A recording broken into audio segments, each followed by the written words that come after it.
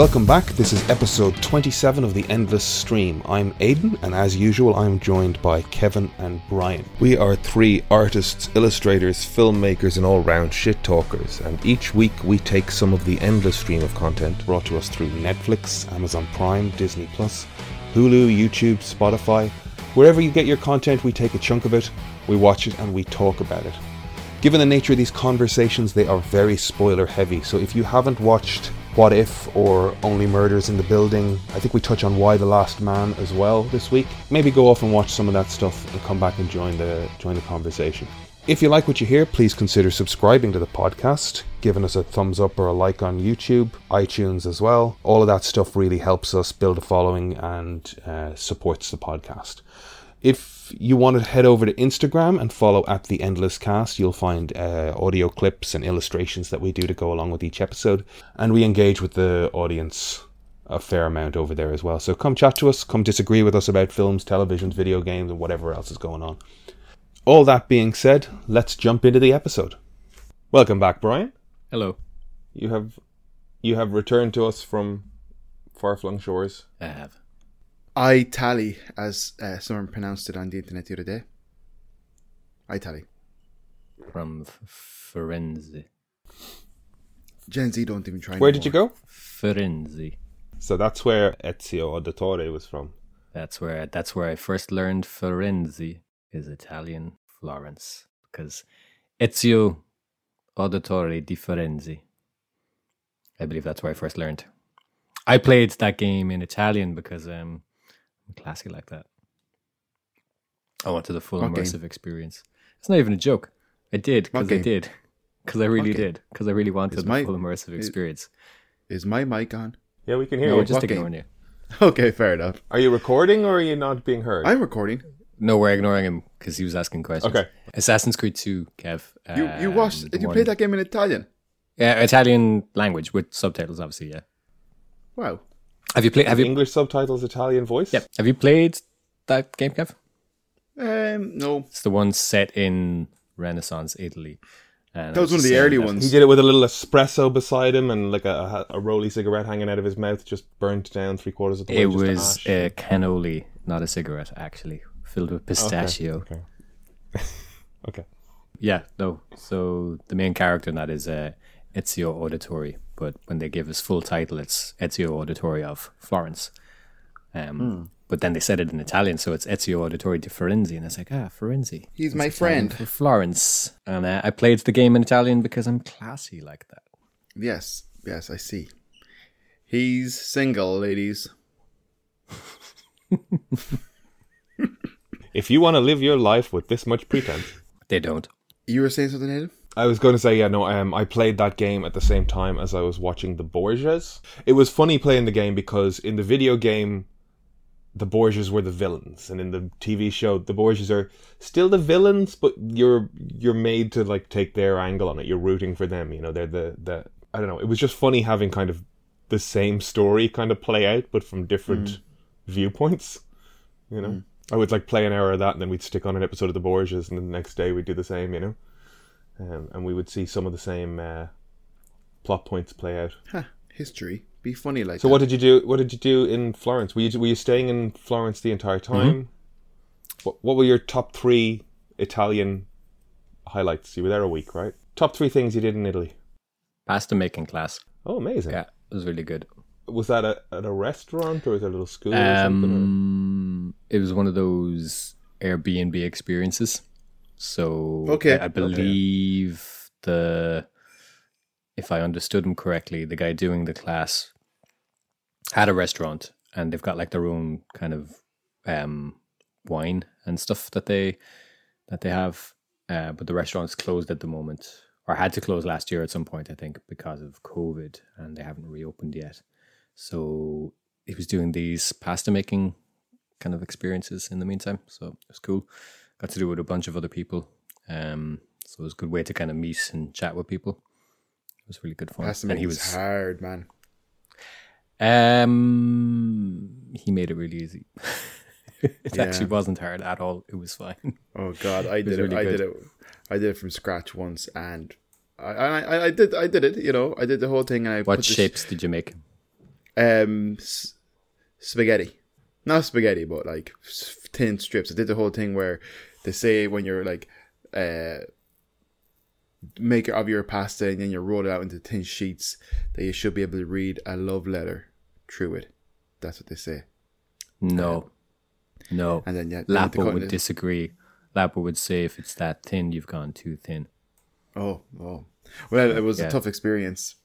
I'm sure he's right. Not the lady on YouTube that I watched. Yeah, I would say so. What was the lady's name? I don't know. She wasn't Italian as far as I remember. That was what I was going to get to. Was the accent like, was she putting cheese on it at the end? No, I was. Like good old American cheese. But yeah, that's awesome. Pasta making is tough. I saw a video recently of a woman who had this mountain of flour with a crater in the middle, and she had dozens and dozens of eggs in it, and she just turned this like huge table of flour and eggs into tons of pasta. It was amazing. Every time we were making like a shape, he was telling us, you know, if you were making this and selling it, this is how much worth, you know, this is worth by weight, you know. So like while we were making ravioli and stuff, he was like, yeah, basically, you know, you'd spend about 2 hours making 1,000 of these because you can sell it for, you know, 25 or 30 quid a kilo of pasta. So that's just, it's interesting as we're making this stuff. He's like, so that you can sell that for that much. Sell this for 12, yeah. Sell this for €12 a kilo. So you could work out how much you were making an hour. Yeah. Are you going to do your own Cork pasta based company? No, I'll probably just make it for myself. That's boring. No, it's delicious. Was it all tourists? Yes. Yeah. All tourists. Very good. Any lady friends? No. Why? Were there women there? Which question do you want me to ask first? Answer first. Aiden's. What was Aiden's question? Were women in Italy? No, I don't think so. Okay, weird. Not there in September usually. Yeah. I imagine they'd like it. The season for them. Yeah, no, it's right between that really, you know, dry and then like there was thunderstorms, so it was kind of humid, you know, so they don't hang around for that. That's what I understood. Yes. They come back in winter when they can wear their long coats and stuff. Fair. I think they September in Milan. Oh.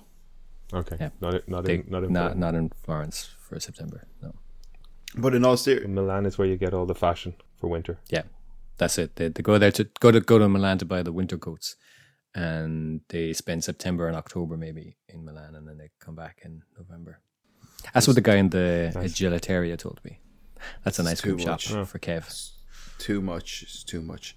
So your highlights. I don't know what an egalitarian is. Thank you. I just told you. It's an ice cream shop. Yes, but do you assume Aiden knows? Aiden probably does know because he's been to Italy. Aiden knows. Yeah. Aiden, what? I've been to Florence. Yeah, there you go. See, Firenze. Highlight 2. Thunderstorm. Highlight 3. Thunderstorm. Yeah. Highlight. Oh, hold on. Let's tell me about the thunderstorm. What was it about it that moved you? Brian loves rain. Light show. It's just proper thunderstorm. Like usually we. So was it hot out that day? I associate thunderstorms with like a break in heat. Well, this had been forecasted for a few days. So every time I was checking the weather, it was like, might rain today because, you know, there's thunderstorms. And also, like, the forecast might be disrupted because there's going to be a thunderstorm. And one of the days, I think it was just a bit cloudy. The weather didn't really change. And then the next day, the weather was good again. And then that night, there was a thunderstorm at like 2 a.m. or something. And so you sent us a video then. Were you awake at 2 a.m, or did a thunderstorm start and you were like, hooray! And you got up, went down those stairs, opened that big old door and walked out into the rain to video the thunderstorm? Just going to bed. I was in bed.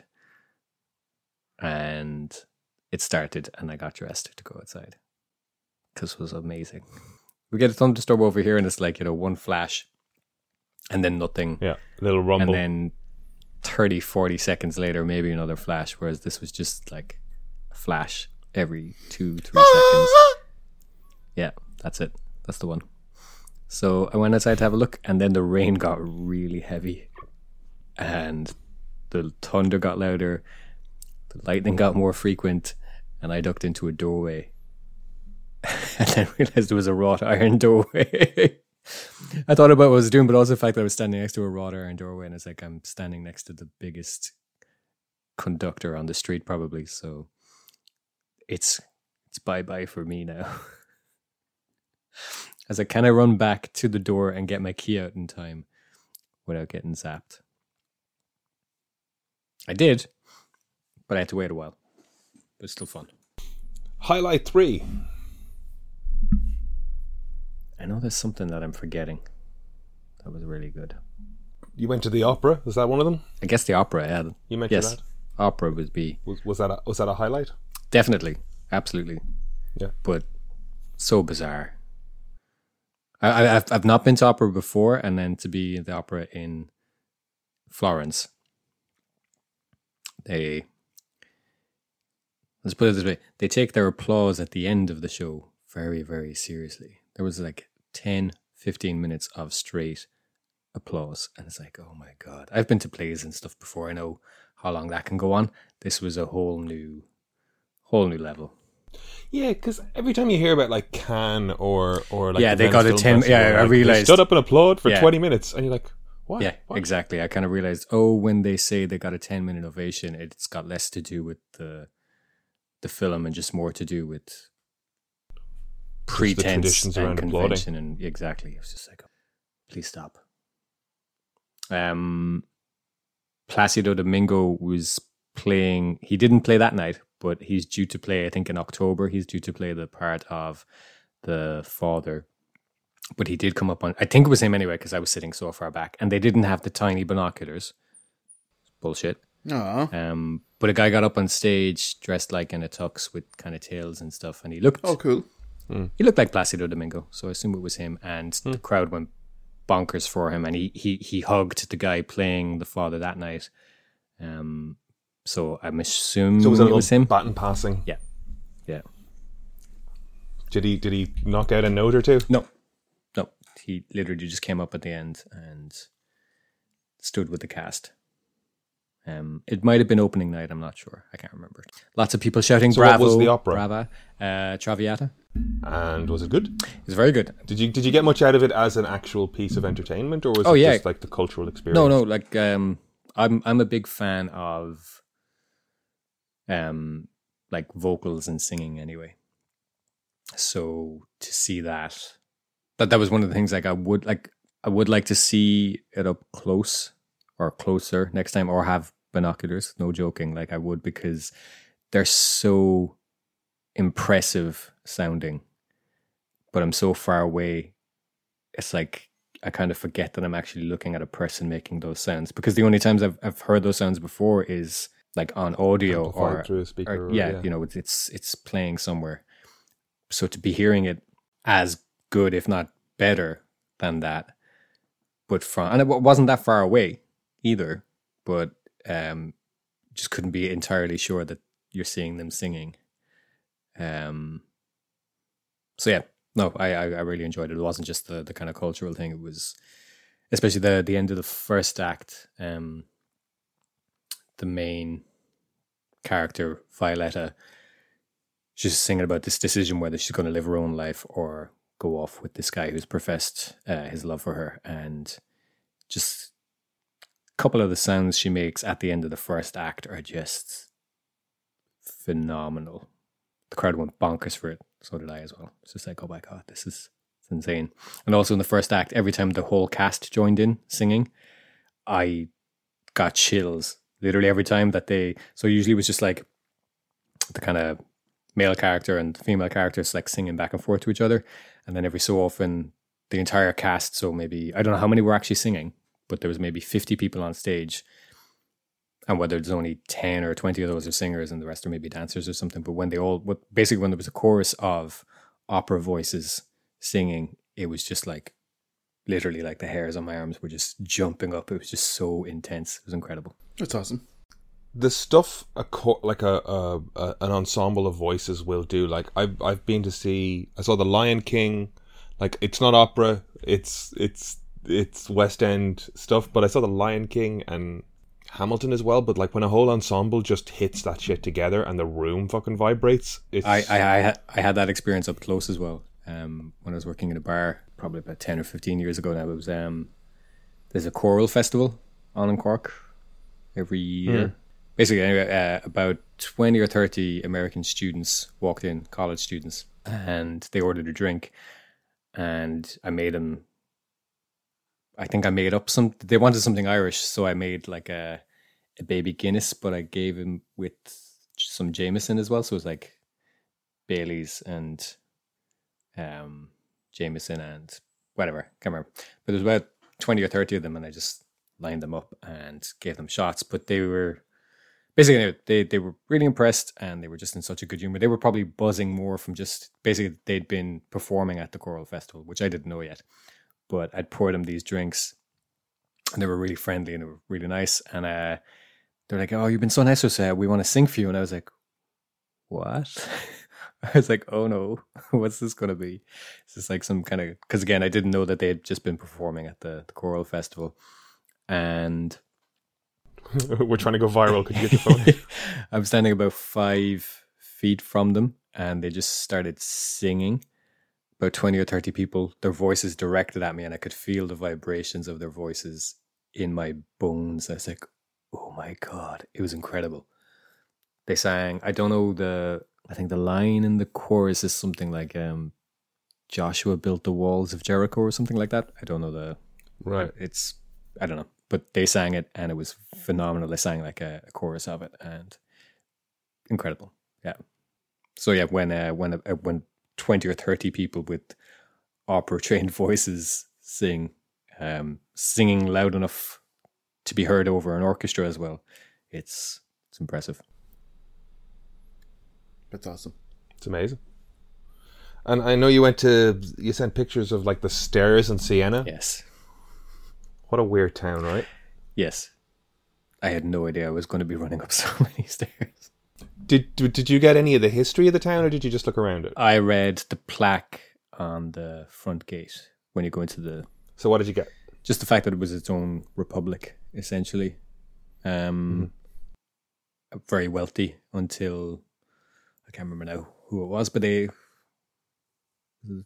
Medicis, maybe? I'm not sure. But they basically said, nope, none of that now. Your money is our money now. Yeah.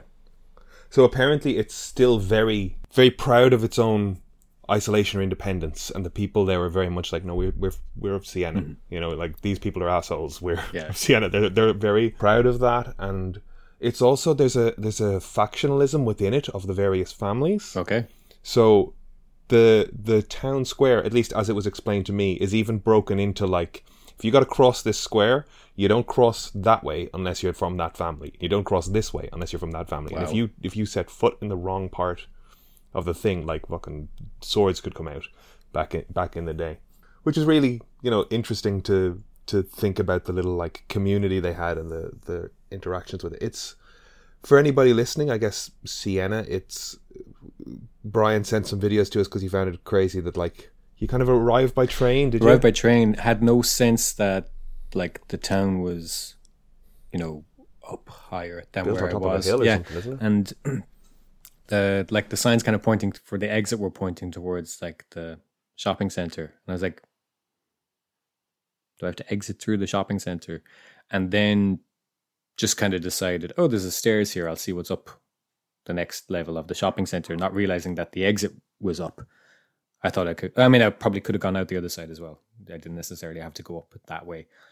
And yeah, there was just like 10 flights of stairs. And like, depending on how you count flights of stairs as well, like sometimes there was like 2 flights in a row, but I was counting them as one. So if that makes sense, as in like I wasn't changing. Normally, like we think of flights of stairs as I go up and I'm either turning left or right up a flight of stairs, but sometimes then there was no turn. It was just like going straight up. There was a little gap and then another flight of stairs. Yeah, there was a couple standing on the travelator, not letting anybody pass. So the second I could get past them, I was like, I'm just going to take the stairs. That's a dick move considering what you had to go through. Yeah, like I get why they weren't moving because there's a lot of steps, but they could have went single file. So the second we got to the top of that set of the travelator, I was just like, oh, I'll just take the steps. Just ran up them. And then when there was more, I was like, well, there can't possibly be more. And then there was more again, and I was wearing a mask, so I couldn't really breathe. That was fun. Did you see any pictures of the horse race they do in that town square? No, I didn't. No. So one of the big attractions of Siena is they have this horse race annually, and that town square I was telling you about is I'll throw a picture in the chat. I was in the town square. Yes. Okay. Well, imagine they fill the center of that with people and race horses around the edges of it. It's bonkers, even looking at the picture, because it's so tight and the turns are so sharp. Mm-hmm. Like it seems like a death trap. So many people just penned into the center of it while these horses just run around. That looks like a disaster waiting to happen, doesn't it? Anyway, I was amused. I was just kind of happy that I could talk about something that you were at. I was like, oh, I was there. I saw that. I guess it helped having an Italian guy showing us around. He was telling us all of this stuff. It was really cool. Saw Michelangelo's David too. That was pretty cool. Yeah, I'd love to go see that. Even if his proportions are whack. They are though. Michelangelo, learn your fucking proportions. Whack. Am I right? Whack. Dude does not understand hands and heads at all. He clearly just spent a lot of time on the hands because he likes hands, and then it was too big. He's like, oh, it's for perspective from when you're looking at it from down here. It's like, you just like hands, don't you? He did a good job on them, but I said it. He liked a man with big hands. But a micro P. Nope, that's the normal size. So, moving on. He's a grower, not a shower. I think, is there anything else you wanted to say? We close out Italy. You had a good time? Had a great time. Yeah. Italy, go, no go? Yeah, go. It's like the flight was like 50 quid with, each way. So, go for it. It's great. I really liked it. There's still plenty I didn't get to do. So. Yeah. Awesome. There you go. 2 thumbs up. Well, welcome back. By way of the regular sort of entertainment content of the podcast, we could start with the fact that Norm Macdonald passed away this week, 61 years old, after a 9-year battle with cancer that he told nobody about. Terribly, terribly sad. I don't know if you guys were Norm Macdonald fans or indifferent or... I liked him. I didn't like him for years. I would have only really seen him in cameos and bits and pieces. Mm. But then a couple of years ago, I did watch, I can't remember why, I was on a bit of a Sandler buzz and their kind of crew and all that kind of stuff. And then I did watch one of his movies. I can't think of the name of it, but I know if I heard it. He's basically a loser in it, but it's very, very good. And I really, really found him endearing. Yeah, he was kind of an acquired taste, but once you kind of got it, you just was like, oh, he will just sit in the silence and watch you not get, he's just enjoying himself. He had his own rhythm. I keep thinking about there's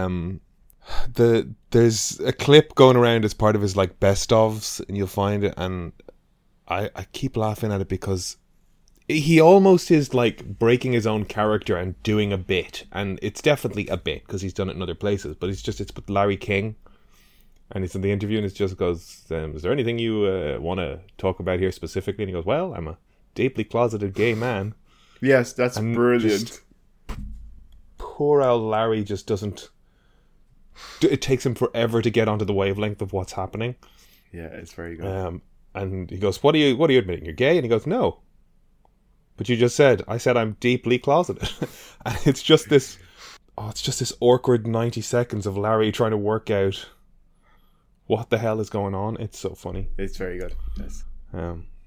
Yeah, I guess I'll be going down a Norm Macdonald rabbit hole for a while. Even just watching these clips of a bunch of Rob Schneider movies. The only thing that'll make me watch some Rob Schneider movies, try to find the Norm Macdonald There's bits. Probably a Norm Macdonald cut that you can watch on YouTube. Somebody's gone to the trouble, I'd imagine.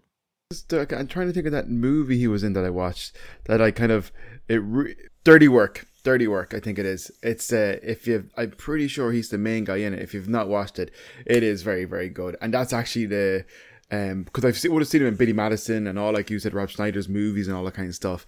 And I did go through a phase of like Adam Sandler. I think I was kind of a bit like, I don't know, a bit down and stuff. And then I just wanted to watch kind of positive, fun stuff. And I would have watched a lot of Adam Sandler growing up, so I watched a lot of it again, and it really kind of like it just made me laugh so much and stuff. And then I kind of was like, I got through a lot of it, and I was like, I need more of just this kind of era comedy stuff. And I watched Dirty Work with Norm Macdonald, kind of reluctantly because I wasn't a huge fan, even though I guess I was warming to him because I'd watched so many Sandler at the time, or so much Sandler at the time. And then I watched Dirty Work. Dirty Work is good. I actually really enjoyed Dirty Work.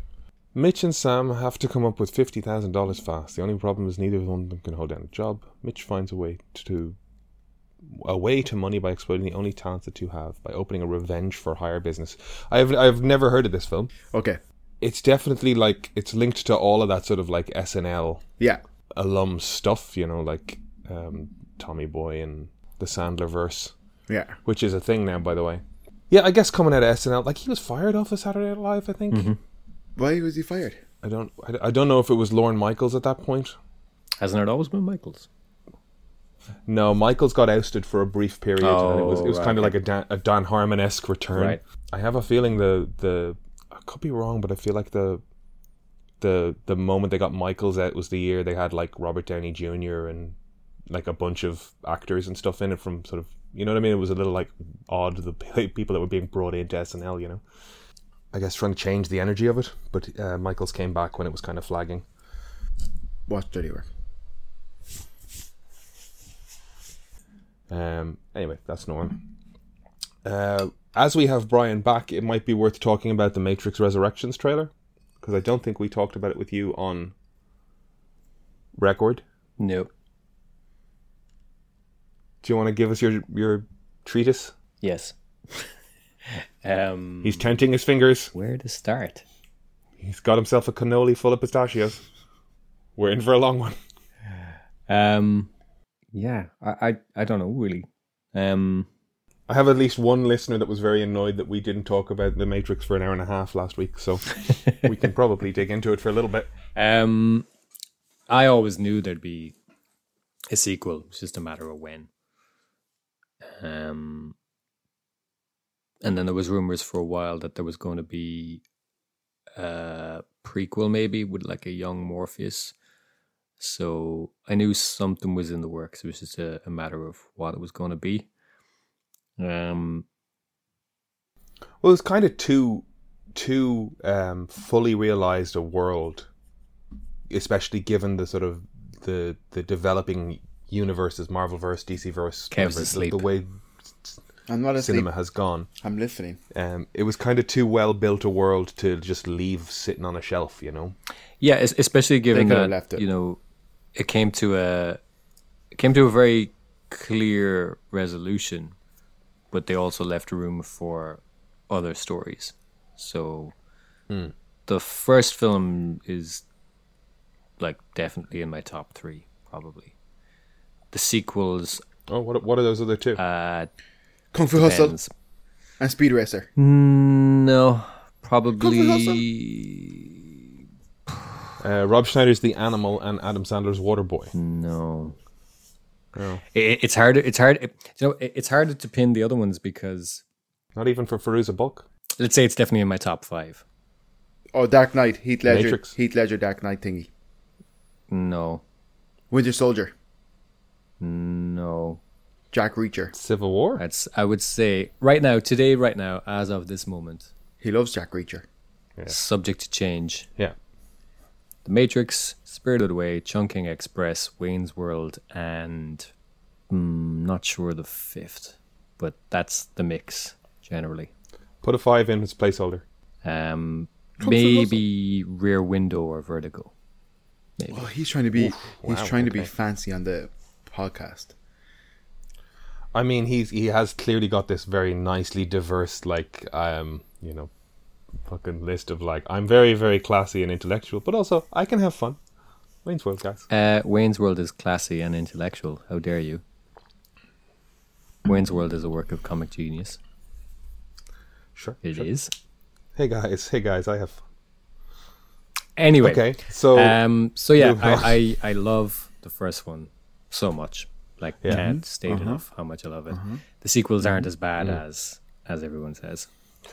Not at all, no. And Not at all. they're People got mostly turned off just by fucking words with 3 syllables in it. yeah, like People disconnected at the architect scene in a way that Revolutions is definitely the okay. weakest as well, because it abandons so much of what makes.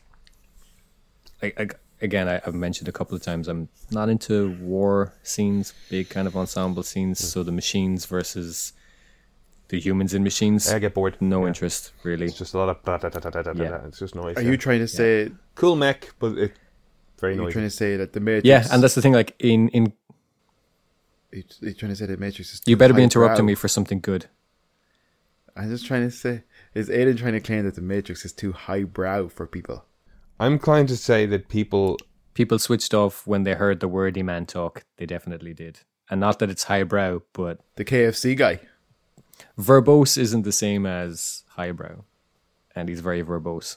Well, we were in first year of college when that film came out, and the MTV Video Music Awards as well had Movie Awards had Will Ferrell doing his bit, which was funny.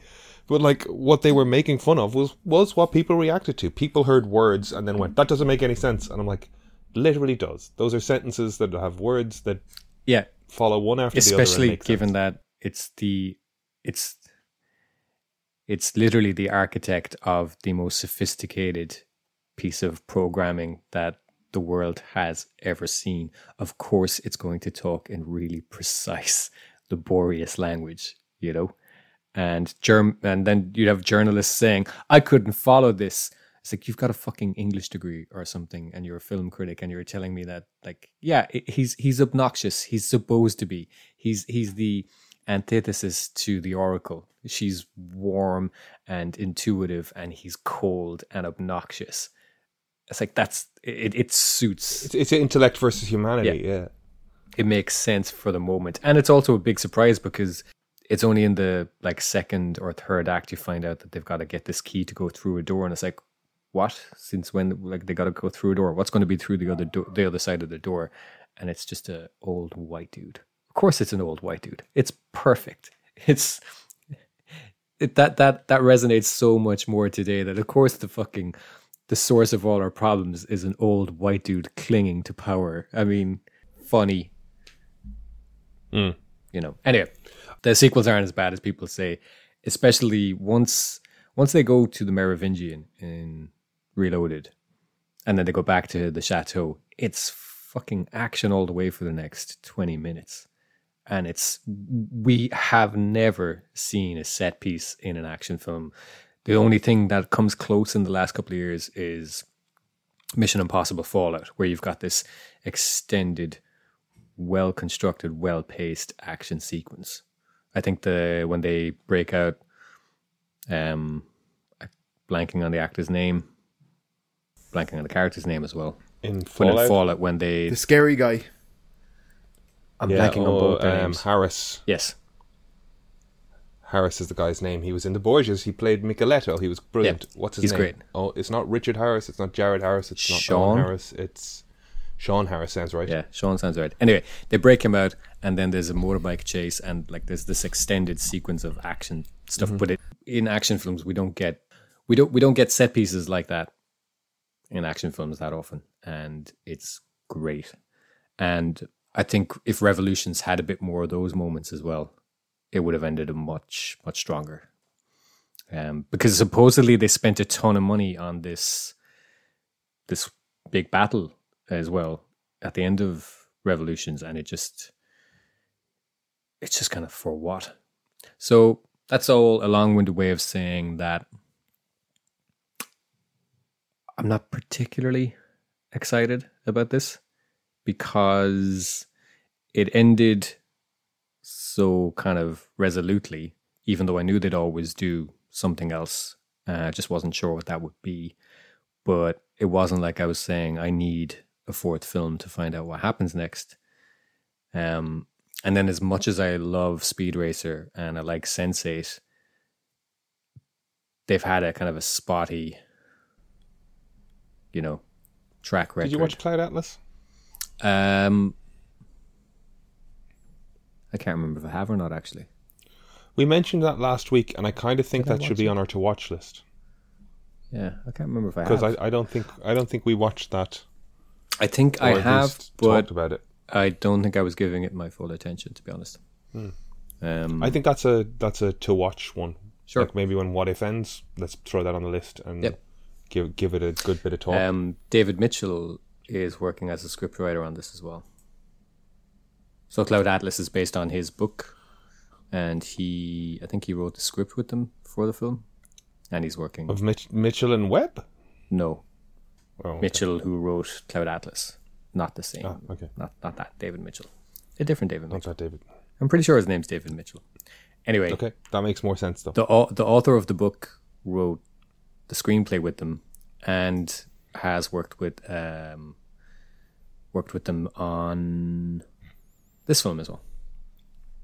Did they do Jupiter Ascending? Yeah, it's not good.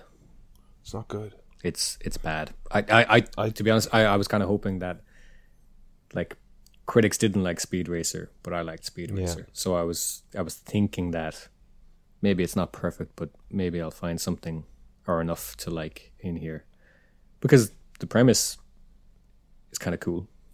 Yeah. They got a good It's cast. got that big, expansive sci-fi Yeah, kind of literary feel to it. yeah. So I was still kind of hopeful that I might like it, but it's not good, unfortunately. So yeah, so I'm not massively excited about this, but at the same time, the trailer was great, I thought, and I'm interested to see. Getting to it. The trailer is great. Yeah. So what were your questions? Were you just like, oh, this is good fun? Or were you like, what's this? What's that? What's it? Like, what did it make you think when you were watching it? Like, he's in the Matrix? Is he self-medicating with those blue pills? Is somebody asking him to take him? Like is the psychiatrist an agent of the system? I think if anybody's, watched and paid attention to Revolutions, has a good idea of what's happened next. Okay, so what's that? The whole the climax of those films was kind of hinging on the fact that the machines are in control. They've made a version of the Matrix before, and Zion is this little pressure valve essentially, because A percentage of the humans wake up. Yeah, well, exactly. And get shitty. And they designed it that way because when it was perfect, everybody rejected it. So they created a version that is imperfect, and then on some unconscious level, people are choosing to stay in the dream world. Everybody knows on some level that something's wrong. This isn't real, basically. And on some level, they're choosing to stay in there, much like we all do. Like the beliefs are the prison of the mind, blah blah blah, whatever. Yeah, we're let's not get into the philosophical side because we'll be here all day. But it's based on these ideas that are, talked about our own kind of society. So they created a version where people either on some level have to accept or reject, and that small percentage that reject, they've accounted for, and they've let them think that they're building this rebellion, which is Zion, and then they have a version. They've created this fiction of the one, and the one essentially contains the code to reboot the whole thing all over again. And they've created the cycle in such a way that the one, when given the choice, would choose to save Zion rather than try free everybody at the risk of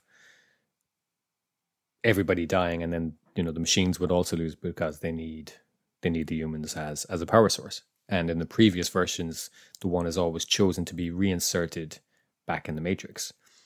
And that's effectively what Neo does at the end. But he says, instead of doing it this way, let's have a truce.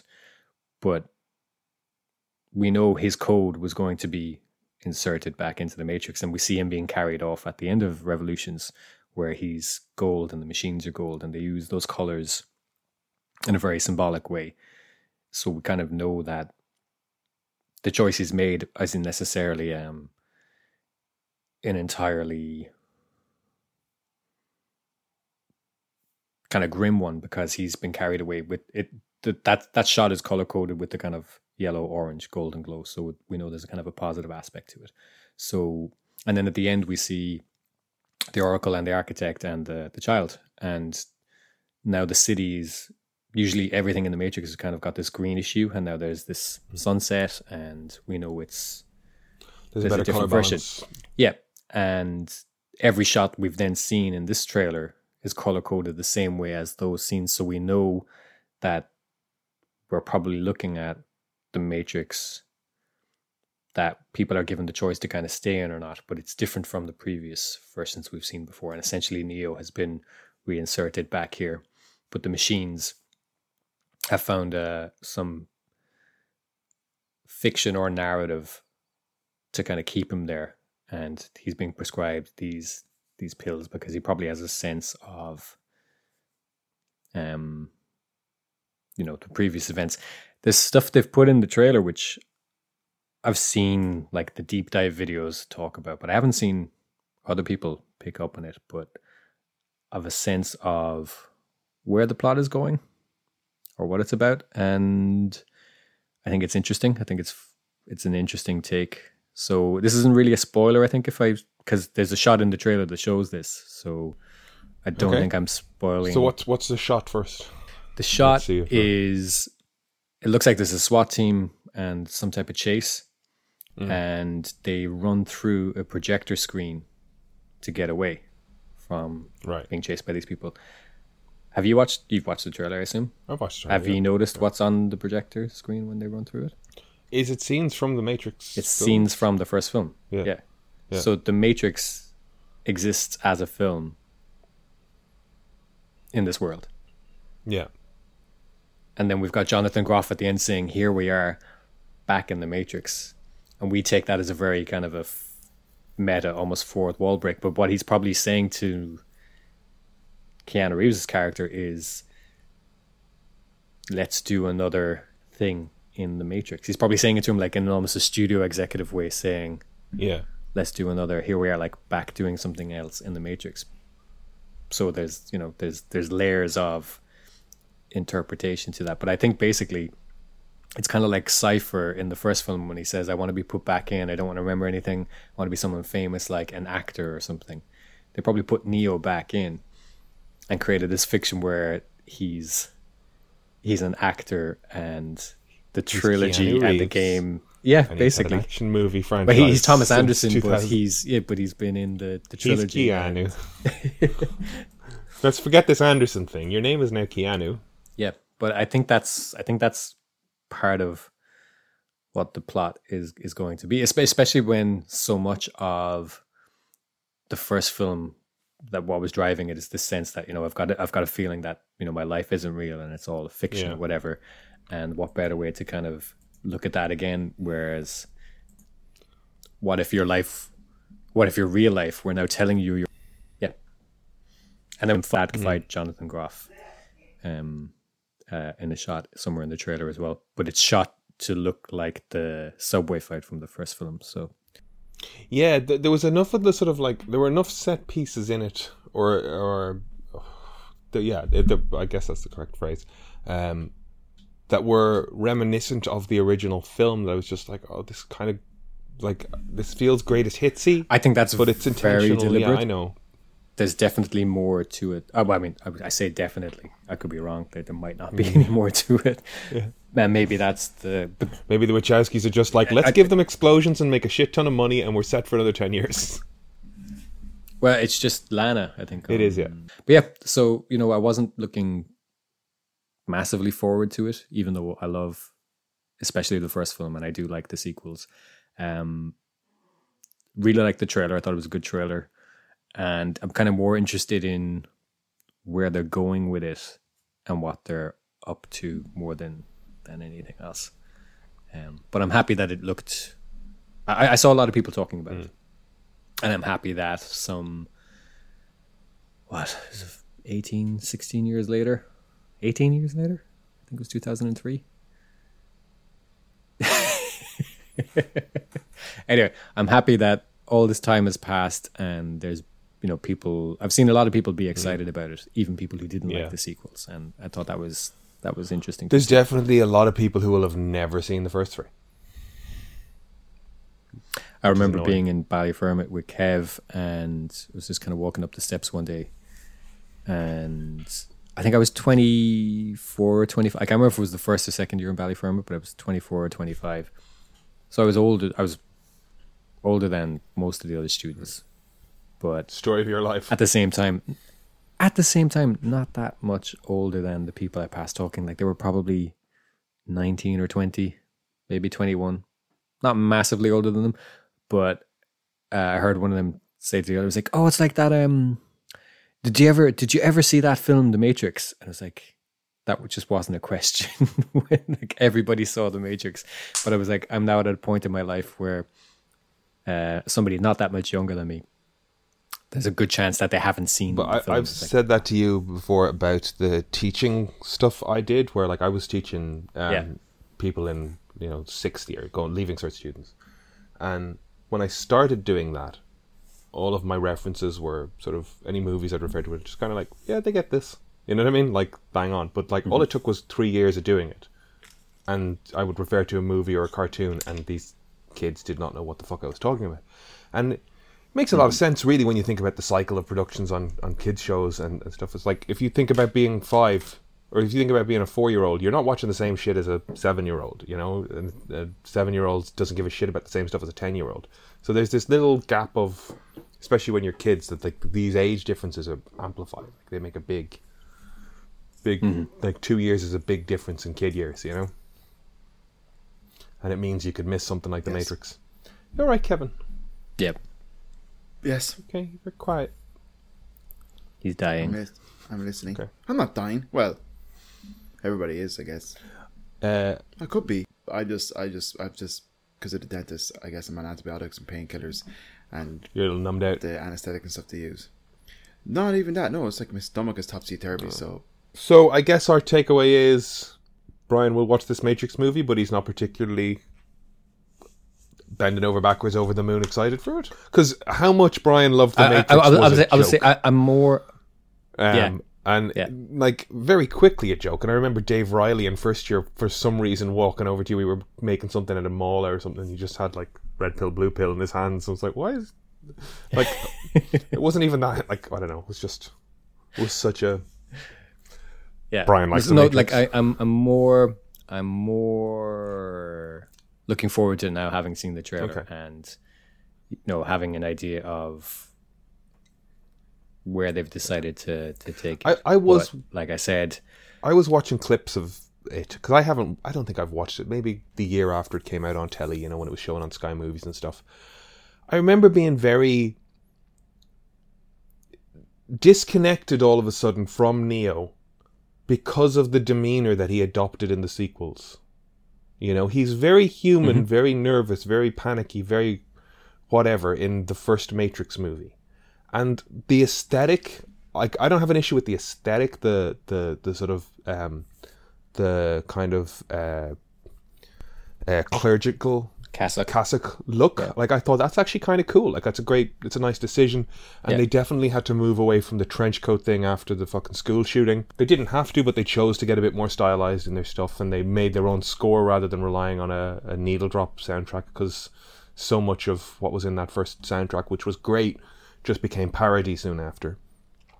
But the way that Neo, and I'm sure I can go back and watch it and he isn't as bad as I think he is, but he just became kind of cold and detached and hidden behind sunglasses a lot of it, and it just disconnected me from him in a way. There's an episode of a podcast apparently recently, we should probably look it up if I'm going to talk about it at all, so I'll check in a second, but they did an interview with Bill Pope, right, who was the cinematographer on the 3 films, and he talked about the sequels, and he just talked about there just being a very different vibe on the set, and that the Wachowskis, even their methods and things had kind of changed, and they were making two films back to back. He said basically that it was exhausting. It was a very different. There's more tension, really. It's not that they're.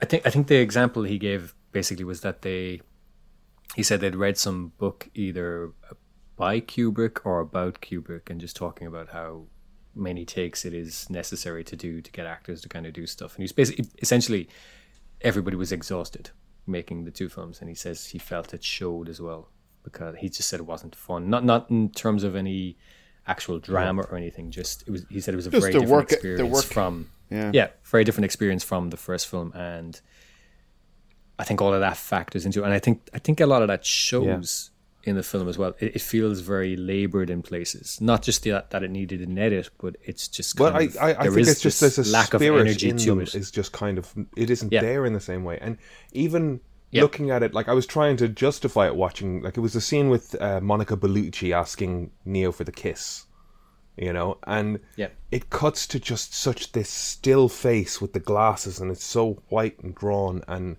like, it's a nice shot and all, but it does, again, it had that sort of Speed Racer, like, this is a shot from anime and they told him not to fucking move, you know, and he's just delivering the line as if all they're moving is mouth shapes. And it just made him, like, it's hard to just, I don't know, it's hard to, like, get in with a person who's, like, so much of what was great about Thomas Anderson in the first one was,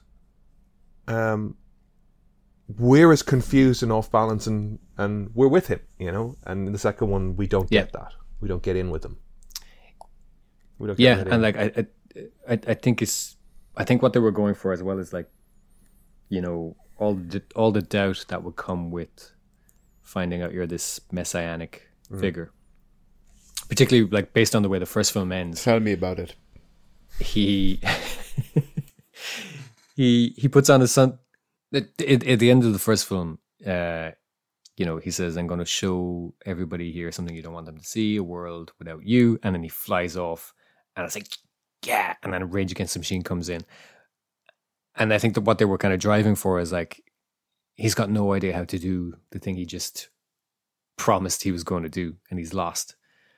And that's kind of where that's essentially what he's you know, trying to channel in the second film particularly, but it also then just does create a bit of a barrier between the audience and him, especially because it ends so triumphantly in the first film, and then to see him just, I mean, it makes sense for him to be full of doubt. It's kind of, but it's kind just, of like, it's a joke as much as anything. But like, don't ask Keanu Reeves for complexity.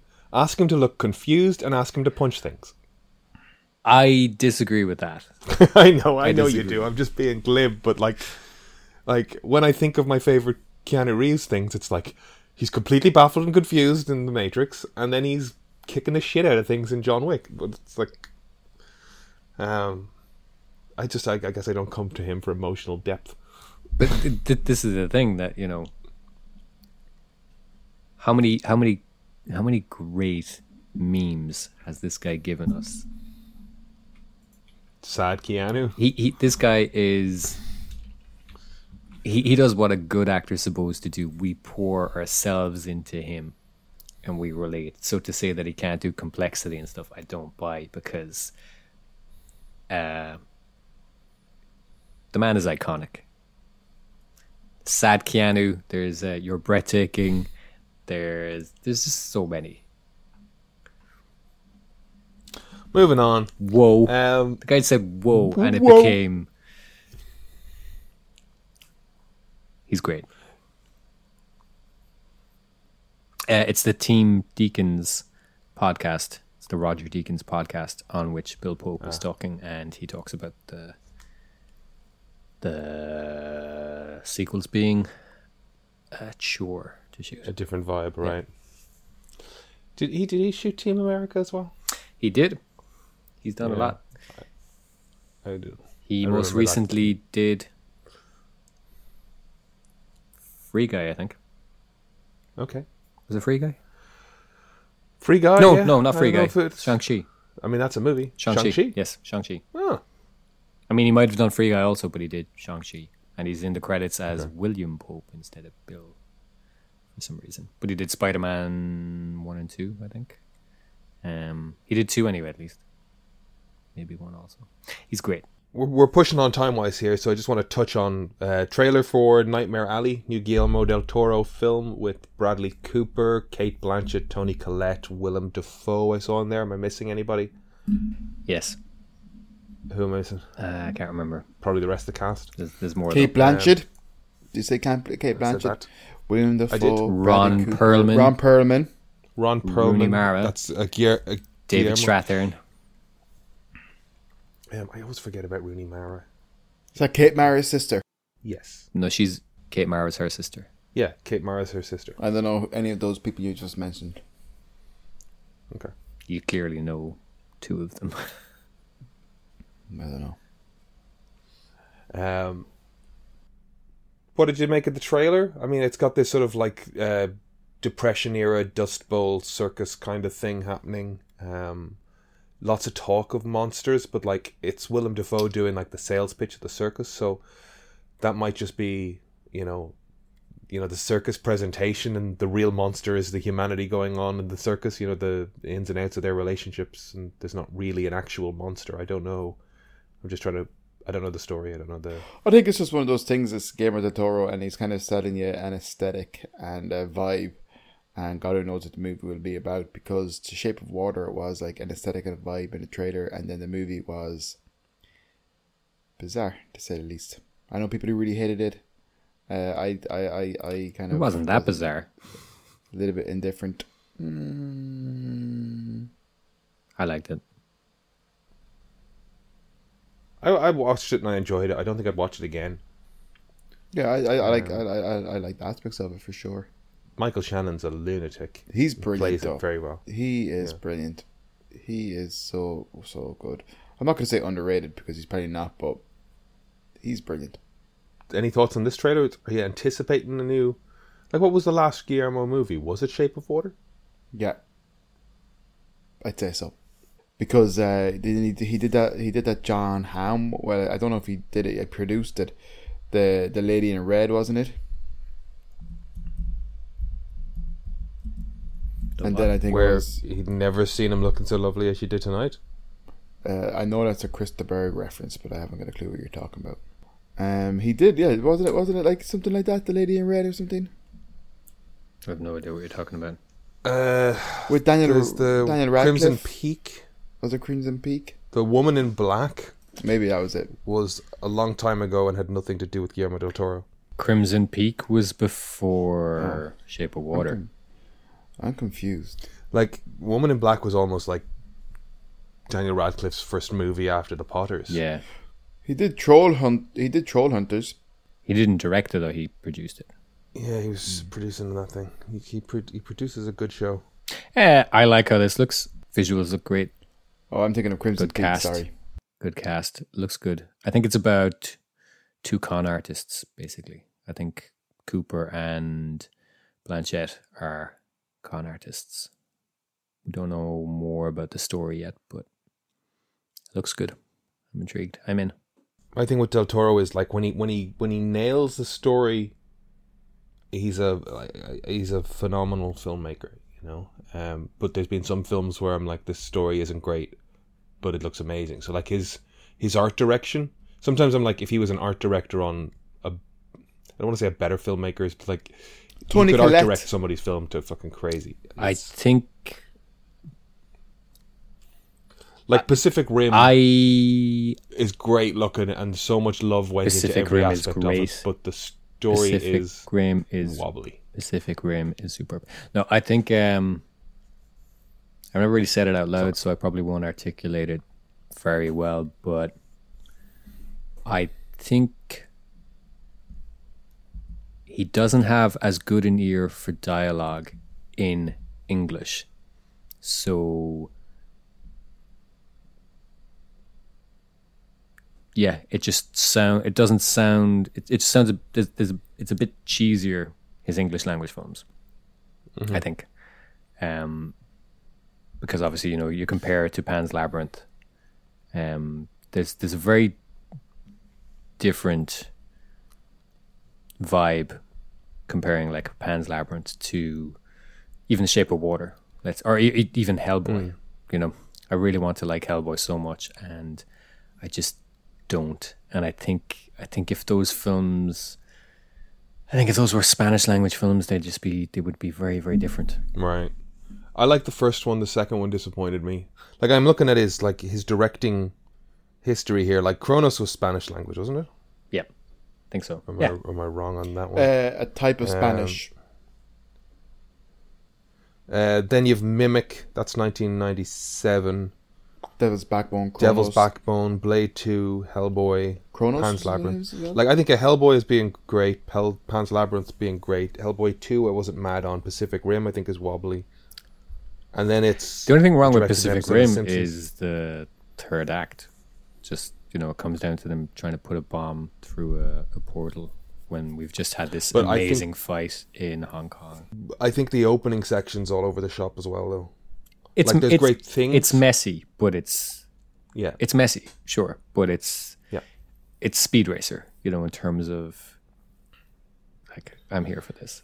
Because I'm trying to remember it, but we have this whole opening section or opening credits that gives us the history and stories of the world. Yep. Then we see I can't remember the name of the Jaeger that goes out and has the battle, and then it's, you know, his last battle, and then we find him working on the wall, and then they immediately come and get him and bring him back. And I was watching that again recently, thinking we should have skipped that battle. It should have played back in flashback. We should have learned that about him as it went on, because we just learned what the world is. It's just too many introductions at that point. I think we could have gone from the opening credits to Idris trying to find more pilots, but then we've got the flashback to then learning why he left with the other character. I didn't need flashbacks. That. That seems great. Shut up. That child was amazing. It's fine. She was looking at nothing, and I fully believed she was. But then forget the flashback altogether. You know, just tell us. You know, oh yeah. Don't you also hate flashbacks, and you just want films to play out in the order that the story happens? Isn't that what you said about films? I said I hate finding us in the middle of a, like, you know, we meet them cornered, everything's gone to shit, and it goes 3 days earlier, and we play through that way.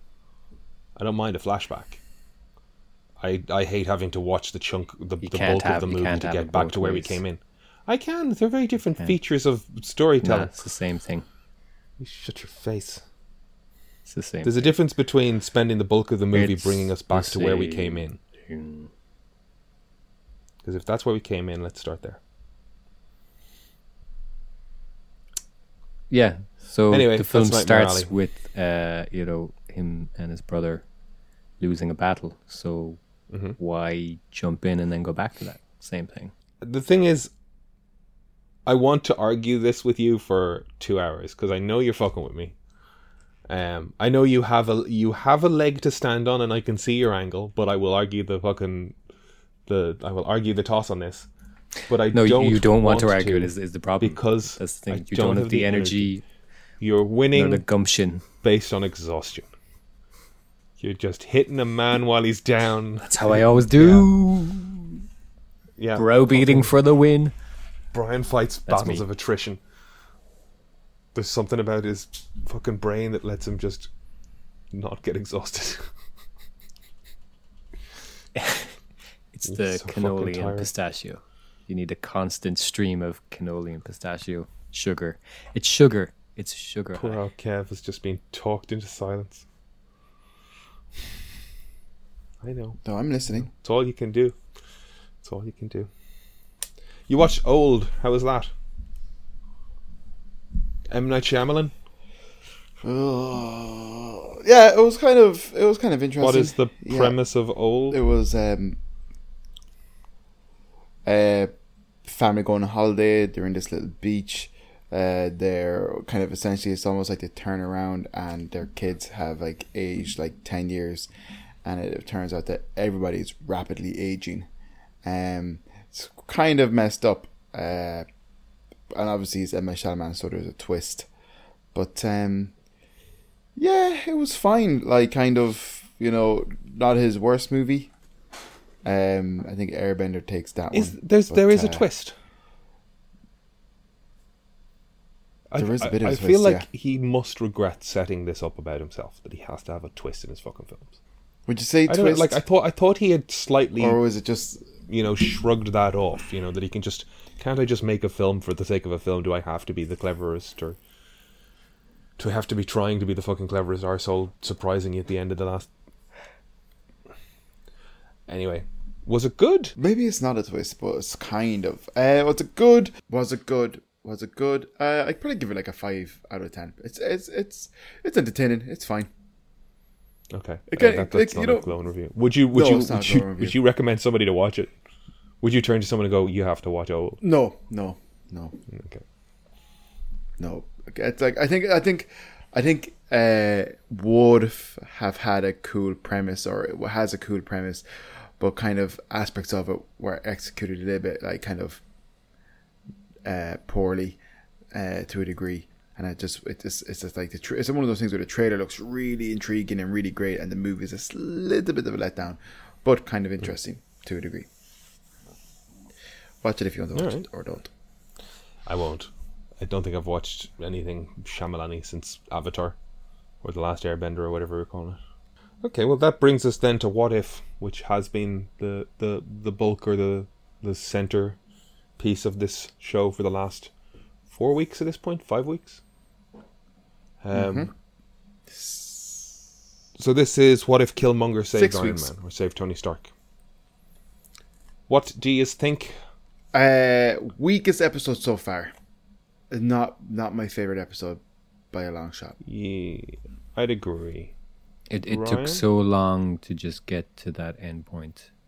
Like, I was with it to a certain point, thinking this is an interesting what if, like how it's playing out and how his plan is just all falling into place. And then it just goes nowhere. It just kind of ends once it's only like we don't get to see then what he does. It's just it's just positioning him basically, and it took 30 minutes to get there. It could have gone so much faster. I didn't fully understand his like.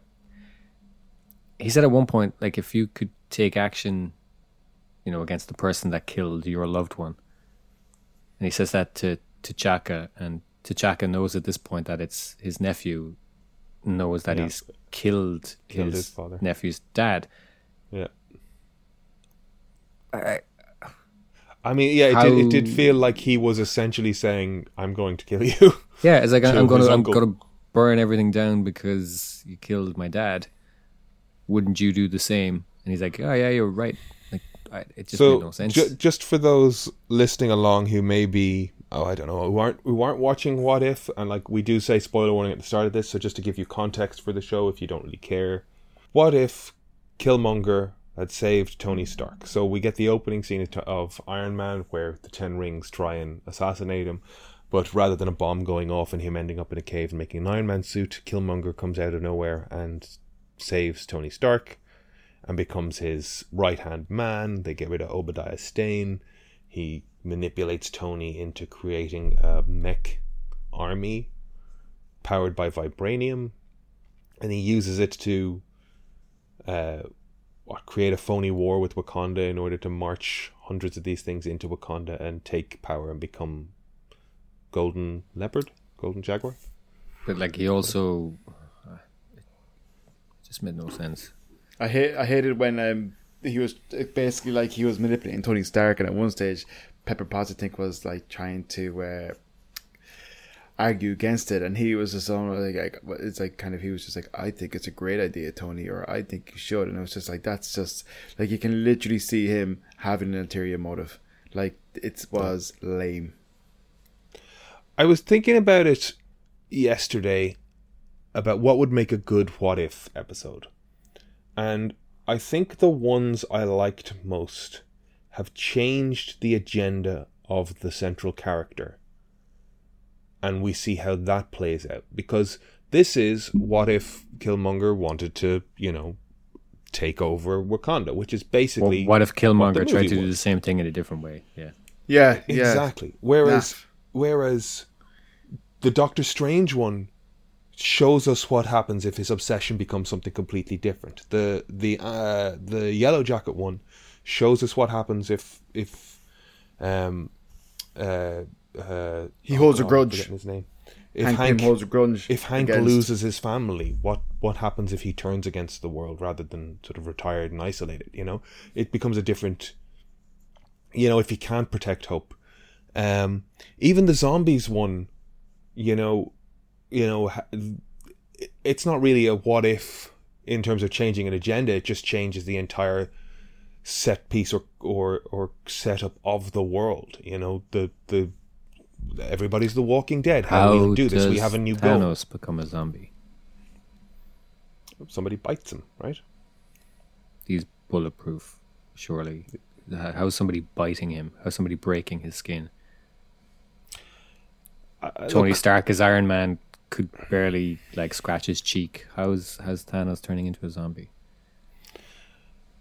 I'm not here to pick at that, but it's just like the Captain Carter one is lovely aesthetically, but like all we did was change the character, and we did the same thing we did in Captain America. Even as much as like Kree professed that the Star-Lord one is her favorite one, sorry Kree, I did enjoy it, but at the same time it's still just like, what if T'Challa was a good dude? And it's like, yeah, I mean, it changed the world a bit, but like I just didn't really particularly care. It's nice aesthetically, it's funny to see. Also, the animation is taking a serious dip in quality. There's a scene, I think, when Killmonger is walking around Tony's lab, and he's just like, he's sliding all over the shop. Right. It's bad. It's poorly animated, basically. And this episode in particular, but also like, I think just the whole aesthetic of it doesn't work or isn't fully fleshed out. I've seen a couple of stills like where they're recreating, for example, like Tony doing the snap, and it's an ugly image. It's bad. I think we were talking about this before. That's in that Killmonger episode. I think is it Maynarding? Yeah, Mendering. Yeah, Mendering. Yeah, he's been the concept artist for 10, 15 years now, and I think his credit is head of character design or something like that. I don't think that means he designs the characters, but I think essentially what I'm saying is it needs. He doesn't have an animation background in terms of designing characters for animation, and it shows in this episode in particular. I think he's doing his concept art thing, which is, you know, has been central to the way the Marvel Cinematic Universe looks, and then it has to get filtered through the animation department to look a bit like the cartoon. Whatever about anything else, I really do think it boils down to the what if. The core concept of the what if needs to change the agenda of the character for us to see something interesting and new. You know, Killmonger, what if, isolated and alone, he wants to make the world a better place because he's left in a shitty place? You know, rather than turning that into a revenge agenda, it becomes like he wants to get next to Tony Stark because he wants to create something like the Avengers to protect the world because he felt isolated and vulnerable. Like, if we change that central motivation factor and, you know, we get a different world or a different agenda or different interactions out of it. This just was Black Panther through another path, you know. I just shouldn't end up in the same place I ended up in a movie, you know. How does a sonic weapon take out a guy wearing a suit that absorbs vibrations? How does that work? That is a very, very interesting point you just raised there. It was very interesting. You know, that's spot on. That's spot on. The key thing about vibranium is it absorbs vibration and nullifies it. It's spot on. Yeah, he killed him. Wow, like that. Because he hit him with that before he took the helmet off, right? Yeah. He got hit by it and then pulled back the helmet to give it to him, right? Yeah. It's just not a very strongly written series, is what we're saying. Unfortunately. Yeah, or they're wasting a few... Again, like I said, I was with it to a point where I was like, this is interesting to kind of see play out. Or even, like, I didn't like the zombie episode at all. And then there was one nice moment when like I think it's Peter's looking through Hope's hand and he sees the sunlight, and I was like, that's a nice touch. And then when I thought Vision was going to go like full villain, I thought, oh, holy shit. But then it didn't very quickly turn on that, and I was just like, you know. Yeah. I think there's some interesting moments. Yeah, but because if Vision's love for Wanda had become so all-encompassing and destructive as Wanda's became when she took over that town, then that's terrifying, and that's a new angle, and that's like, let's explore that.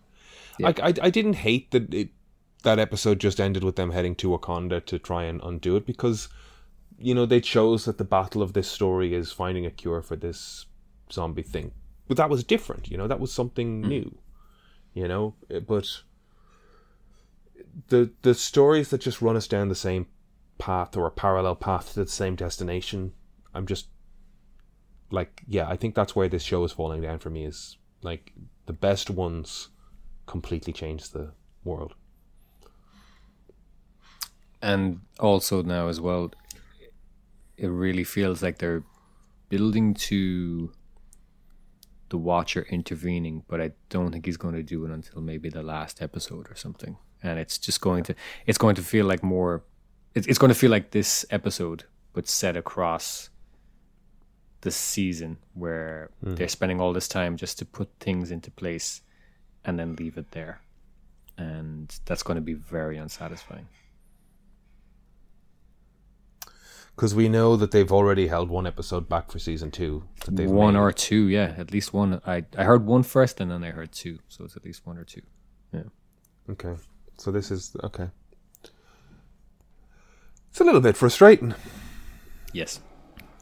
I like it. I like What If. I have like a kind of like a tiered of which ones I like, you know, highest to lowest. But I am afraid the latest episode just didn't do it for me. Yeah, I wouldn't watch that one again. Yeah. But I like What If. I'm enjoying it. I have been enjoying it. I've been enjoying up until Zombies, and this week didn't like Zombies at all. What didn't you like about Zombies? Because I did enjoy it. I don't like the zombie storyline anyway. It just just so many problems with it. Like, are we really saying that like zombies are the biggest threat to these characters? I just don't get. No, I don't think anybody's saying that. I think it's just capitalizing on zombies' popularity, and it's kind of. But that's what I'm saying. But it doesn't work, because we've seen these characters go up against so many other things, and then for it to be a zombie thing, and then for them to not really be zombies, because, you know, they're just cannibalistic, but they're not brainless, mindless zombies. That's exactly it, Kevin. It's just it's cashing in on the zombie thing, and it's not very well thought out or fleshed out. So, like, again, like, how does Thanos become a zombie? How do they lose so quickly? Like, how it just doesn't work. Because it's a cash grab. It's not a fleshed out. You know, those video game ads you see on YouTube where like the guy's level 3 and he fights the level 5 and he gets knocked back, but then he fights the level 2. So I'd say a zombie bit a slightly stronger person, he bit a slightly stronger person, he bit a slightly stronger, until we got up to somebody who could bite Thanos. How? We got somebody sort of comparable strength. Took a nip. That doesn't work.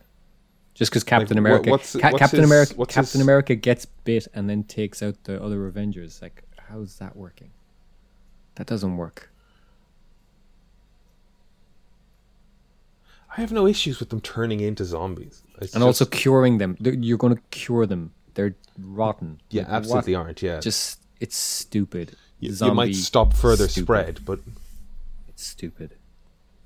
Okay, I didn't have an issue with the concept of zombie pandemic. Like, it's kind of fine. Like, I was a little bit you should, because it's stupid and I hate it. I was a little bit like, why can they still all use their powers? But then they were like, well, it's not really a zombie thing. It's a fucking brainwave thing from the quantum zone or whatever the fuck. Also, if ants can just eat zombies, then just have the ants. Army of ants. And also, if they're like, how How can Thanos still be a big threat if he's now essentially putrefying in real time? Like, it's just stupid. It's stupid. Thanos can't be as big a threat if he's decaying and his muscles are rotting and they're not working. Like, it's stupid. Zombies only work as a metaphor for, you know, consumerism and stuff like that. It doesn't work when you map it onto superheroes with powers who, like, this just wouldn't be a threat. It's stupid. It's so stupid. Okay. But It's just trying to have it both ways. Captain America. They're cannibals, but they can still use their powers. So, like, they still have, like, it's stupid. Took a little bite of Iron Man. Then he bit. But Hawkeye. if Bucky can take out Cap, how did Cap convert the rest of the Avengers? Because we weren't It's expecting dumb. it at the time. Yeah, But he takes them all out. Overwhelmed by. We don't see How that, are they? do we? Well, that's what we're led to believe. Like, We how see that shot of Cap getting bitten and then them getting overwhelmed by people. how are they getting We overwhelmed don't by see people? Because most of They- that Avengers team is just humans. Yeah, but we've seen them take on aliens with weapons that are centuries Which is pretty beyond stupid and Earth's. unrealistic. It's not stupid and unrealistic. I can get on board with that. You're telling me that they can't take on a bunch of dead people. It's fucking dumb. I've never met a dead person They're in a fight. superheroes. It's stupid. We've seen them fight things that look like Venom crossed with a But you don't. xenomorph, But if and Captain they America's can't take coming on. at you and you're Scarlet Witch, you don't want to hurt Captain America. You want to find a cure in that moment. You're like, no, Toss him- Steve, we'll help you. Toss him And then he 20 gets a little feet amp. away. But they Toss him 20 feet don't away. understand what's happening initially.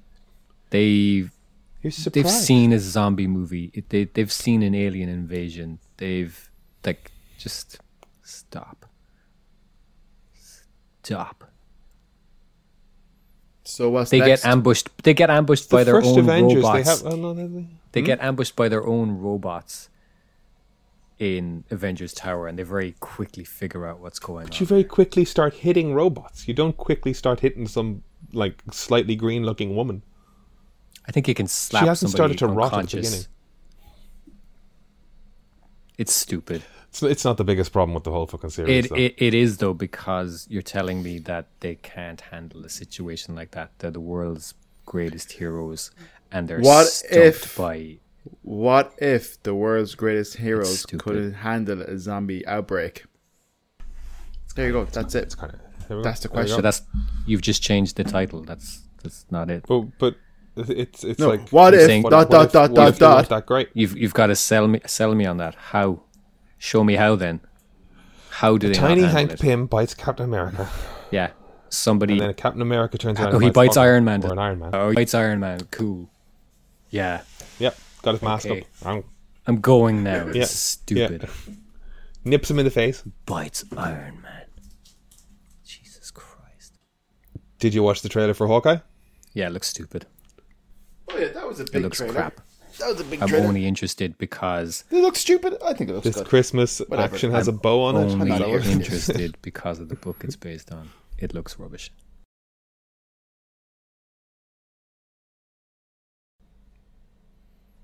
It's based on a Mac Fraction book, is it? Which is a great book. Yeah, I'm gonna. I read it. also Yeah, I have it. have zero interest in D'Onofrio coming back as Kingpin because he's not good. Everybody needs to get a grip. It's not good. He sounds like his Men in Black character. It's bad. Fuck you. No, fuck you. No, fuck you. No. Kevin can fuck himself. Title of the show. Italy changed you. It just made me more of who I am. D'Onofrio's rubbish as Kingpin, and I don't want to see him. I don't I want like to see him less- in the show. I liked when you were less you. That's what people say. He's rubbish as Kingpin. Oh, He is. Come on. He sounds I like like his Men in Black character. He does sounds not. exactly like him. He does. Go watch it again. He sounds. He just talks. He just walks around talking like this. He needs sugar. He just Vanessa. He's rubbish. Wow. Sucks. Wow, Brian. It's not good. Brian came it's back not salty. Good. It's not good. It had one good season, and that was it. Season 2 started off okay with The Punisher, and then it goes downhill, and season 3 is a turd. Kev's taking his headphones off because he can't hear a bad word against Daredevil. Season 1 of Jessica Jones was great. Season 2 was rubbish. Luke Cage was rubbish. Iron Fist was rubbish. We need to let go. Were there of 2 the seasons of Netflix Iron Fist? There were, I weren't think there was. Were there 2 seasons of Luke Cage? Yes. It was bad. Those shows are disappointing. Like 2 seasons of The Punisher. I went in so optimistic on those things. Punisher was awful. I didn't. We were so optimistic at the time. But I think we can look back now. Season 1 of Daredevil is good. Do you know what I'm going to miss? Season 2 starts off good, but the second Punisher's arrested, it's just like... Jessica Jones is great. Season 2 of Jessica Jones is rubbish. That's it. The rest is bad. What I am going to miss I don't want to with see the it new paradigm of weekly release Marvel shows is I am going to miss everybody round to Brian's to watch 10 hours of Netflix Marvel show. Like those were good nights, and it's kind of a bummer that I don't know what we have to wait until all of Hawkeye is released before we can sit around and watch it. I think we also probably like those shows more because we watched them together 10 hours. But when we look back now, I mean, have you gone back and watched them? No, because they're not great. Well, see, I rarely go back and watch stuff anyway. You know, in a series. I rewatch stuff. Yeah, I don't all the time. I don't rewatch a lot of series. I rewatch good stuff. You're always watching The West Wing. There are a handful of shows that I will watch the fuck out of. To be fair, yeah, no, Good but one, like, Kev. thanks. Got But him. like, it's 30 Rock, Parks and Rec, West Wing, Patriot. There's a handful of shows. Absolutely granted. Yeah, and you would do it the same with the Marvel Netflix shows if they were good. You would. They'd be up there. They would join. Yeah, but I shows. don't like the 5% at the top of the bell curve. Like, is always going to be that fucking hot. Like just because I don't put those Netflix shows up there doesn't mean I don't like them. It does. Does it? It literally does. Yeah. Or like people's performances in them. Watch it again and tell me he's not playing the bug from Men in Black. Because he is. And people are like, oh man, he's so good. I'm fed up of people saying such a good performance when it's just a fucking white guy being angry and yelling. It's not good. Are you describing yourself, or I never yell. is it not for you? I'm not going to raise my voice. Okay. Go ask the Pope. You left something out of your Italy trip review. You for us figure then, it did out. What's that? You went to visit the Pope? Or is Go Ask the Pope a reference I don't know? I thought you knew the I'm not going to raise my voice reference because you both laughed, but you don't get that reference, do you? No. I Have you just seen that, assumed Kev? you were telling us you're not going to raise your voice. Got to tell us what you're referencing before we can decide. It's a clip of a woman. I can't even remember. She asks a guy on the street. I'm pretty sure it's in New York. She asks him a question, and he starts off. He starts off very calm, and he's just like, "You all know me," and he says his name. He starts talking, and then he just goes. On Oh a yes, rant, I've seen it. Yes. And at one point, Yeah. he just says, "You figure it out." I think I'm And then gonna- later he I'm like, says, I'm gonna- "Go ask the Pope." Yeah. And then at the very end of this long rant, he goes, "I'm not going to raise my voice." It's very funny. Yeah. Yes, I've seen it. It's very funny. Yeah, I thought that I didn't understand. Was he just some randomer, or was he think- like? Was it a bit? I don't know. I really don't know. I think he was just a Yeah. crazy guy that she had the misfortune of asking for a vox pop, but he might have been doing a bit also. It wouldn't surprise me if it turns out that he's some comic or something. Comedian guy. It's like that. It's like that guy who's just like, Or Dark Overlord, the dude. You know that guy? He's like, yeah. It's like I figured it could be something. I've listened to a few people recently talking about how like great New York is and how you got to just understand the vibe of the city. But like anytime I see videos or like slice of life things about like I live in this 12 by 12 foot box and I pay this amount for it and I keep everything. But like it feels like everybody is engaging in the same sort of rules of living in this space, but it's a nightmare. It's almost like it's a total dystopian that people are pretending it's not. Weird. It does seem like slice of life everywhere is kind of gross. It's like you watch like say the likes, for example, London and how it's represented on TV. It's very different how London is in reality.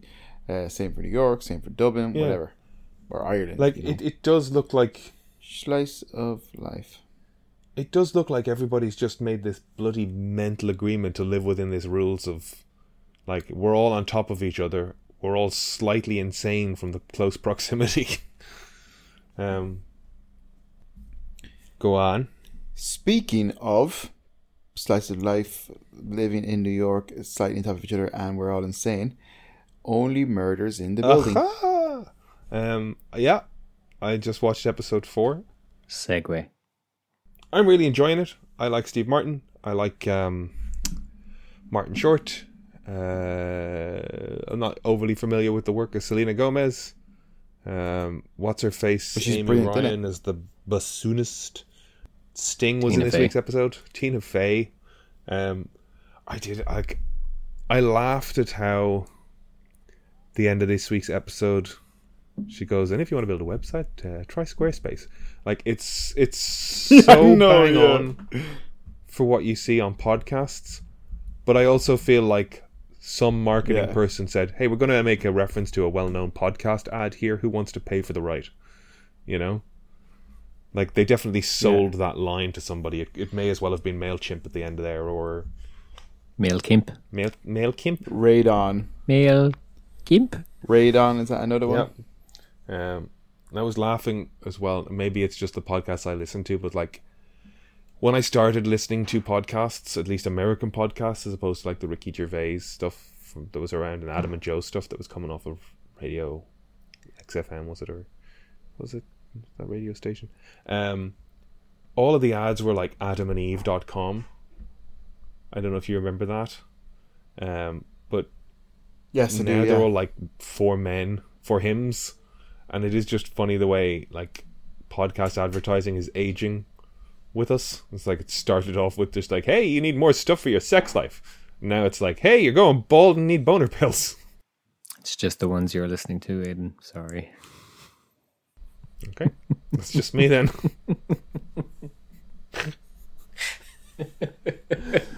But it's not that I'm not listening to different podcasts. It's the same podcast has just we know this. That's what I'm saying, and that's it. Yeah, that's why your ads are changing because you're listening to the same ones. Okay. Do you not have nothing that you've listened to long term, or no? Okay. I don't listen to podcasts. Yes. I hate podcasters. Yes, but I hate the people that make them. I hate listening to them. But we love the people that listen to them. Love the people that listen to them. Love the people that listen to them. They're God's people. Salt of the earth. I've always said it. My favorite people that listen to podcasts. It's the people that make them that I can't. Yeah, attention-seeking scum. Can't abide. Yeah. Just loud, opinionated, whiny. Just... You don't have to make that face. I'm talking about myself, Aidan. I'm talking about myself. Leave it all in. The mess is the show. Follow at the Endless Cast on Instagram, guys.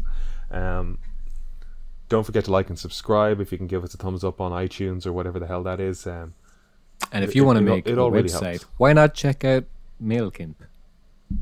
Maybe go over and subscribe to our YouTube channel as well. Apparently it's important to have a YouTube presence. We do have the videos up on YouTube. Not the videos of us talking, but I got like a picture. There's YouTube videos. We could include the video. I think we should include the video. The thing is that I know these are so heavily edited for I know it's not an option. Farts, sniffles, and none of us are wearing trousers. It would be a lot of work. I edit the video? I mean, if you want to. We could do one. We could do a trial one. Yeah? Okay. Why not? Brian's going to edit the I video. like editing. Okay.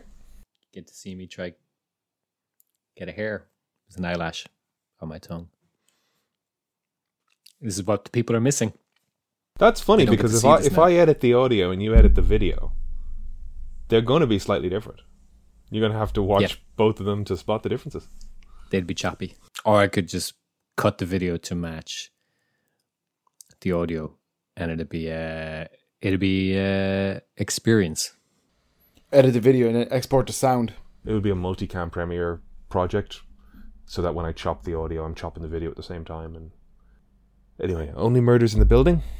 Have we anything to say about Only Murders in the Building? Brian, you weren't here last week when we touched on it. Are you enjoying it? I wasn't really until this episode. Like, I wanted to like it more. No, it's not that I wasn't enjoying it. I just wanted to like it more than I was. I was finding it very kind of light. I was way more into the premise and the cast than what I was actually experiencing.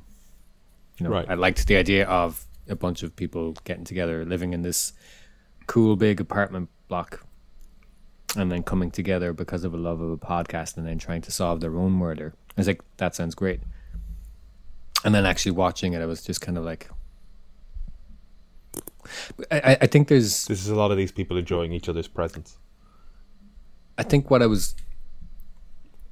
people's favorite thing about, you know, murder podcasts, you know, like Serial, for example, which is clearly heavy. Sarah Koenig, Cindy Koenig. Yeah, even the music as well, the piano. Yeah. The best part of that is talking to other people about it. Yeah. And theorizing and Yeah. they get a little bit of theories information and trying to and solve discuss it. about it.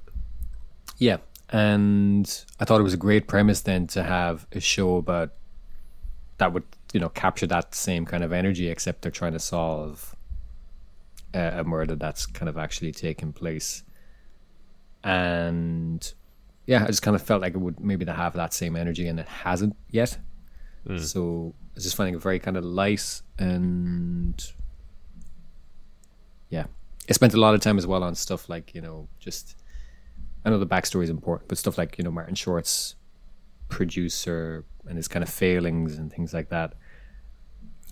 Nathan It doesn't Lane really matter. popping up. Like, I'd just be much more interested in them just actually sitting down and trying to make the thing rather than him trying to fund it and things like that. You know, that gets away from the actual fun of it, which is just these people who otherwise wouldn't really spend a lot of time with each other are deciding to hang out with each other. So I don't know if I liked this episode more because Tina Fey had a stronger presence in it. Just a lot of the laughs that I was kind of the episode got for me was just, it was her delivery and stuff, like when she said, "Oh, she's got the voice, and the writing will come." And it's just that biting Backhanded. kind of yeah. It's just, you know, I think I liked it more because Tina Fey was in it. I'm a huge 30 Rock fan, so anything that she's in and there's more of her, I'm probably going to end up liking more. So yeah, I don't know if it was because of Was it Good News? yes, you I like enjoy this it? one. Yep, Yeah, I think That's funny. that show got underappreciated. It's a good show. It's on Netflix, isn't it? It is. Yeah, Yeah. got So 2 seasons, I think. it's a very much a yeah, I think it was off the back of 30 Rock, like the Netflix deal. Like there's Kimmy Schmidt and there's Good News, and Kimmy was the one people latched onto. But Good News is cool. It is like 30 Rock at a news station.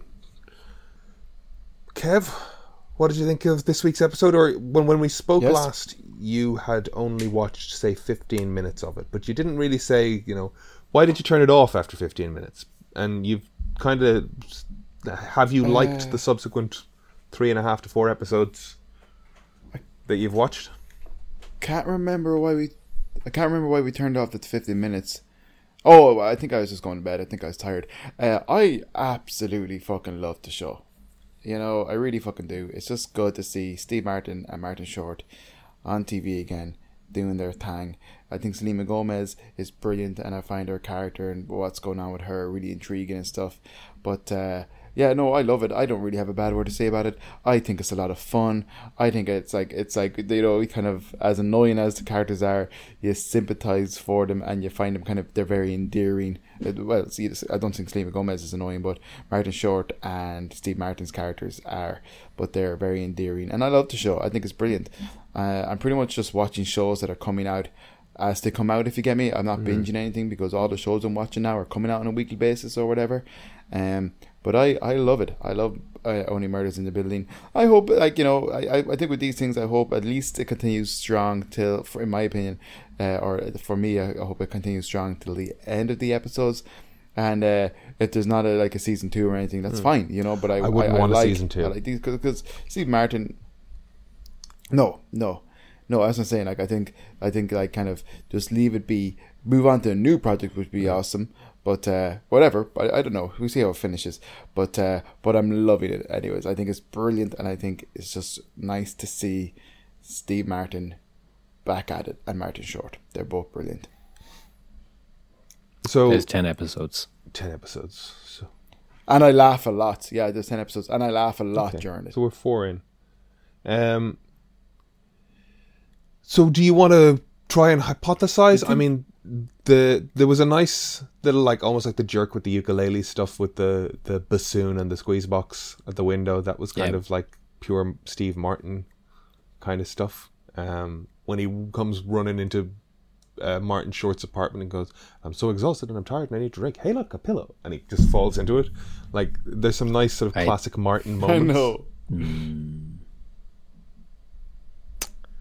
There's going to be a second season. There is going to be a second season. Yeah, because I mean, Tina Fey's making the podcast about them becoming the suspects, essentially, of either this murder or another murder, right?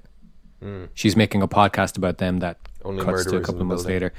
So they're either all going to be implicated or all suspects, or one of them is going to be arrested or something. So there's going to be a second season straight away. Did they learn nothing from season 2 of Serial?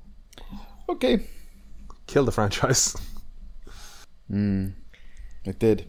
Did not. That's where the story's heading. Was not an interesting. Shittown was great though, which was from Serial. Shittown was great. Was phenomenal. Was that called Shittown? You're not allowed to say that. It's SH star T town. S-Town. S-Town. SH star T town. It's Shittown. I really liked it. That's a different podcast. If any of our listeners haven't listened to Shittown, it's from Serial. Is it? It's sort of offshoot. It's from Serial. Yeah, it's a Serial production. It was season 3, effectively, of Serial. Effectively, whether they want to say otherwise or not. Had the same producers and whatnot. Anyway, yes, there's going to be a second season of this. Clearly, that's frustrating. But I just don't think it supports it. Do you remember? This is us being old.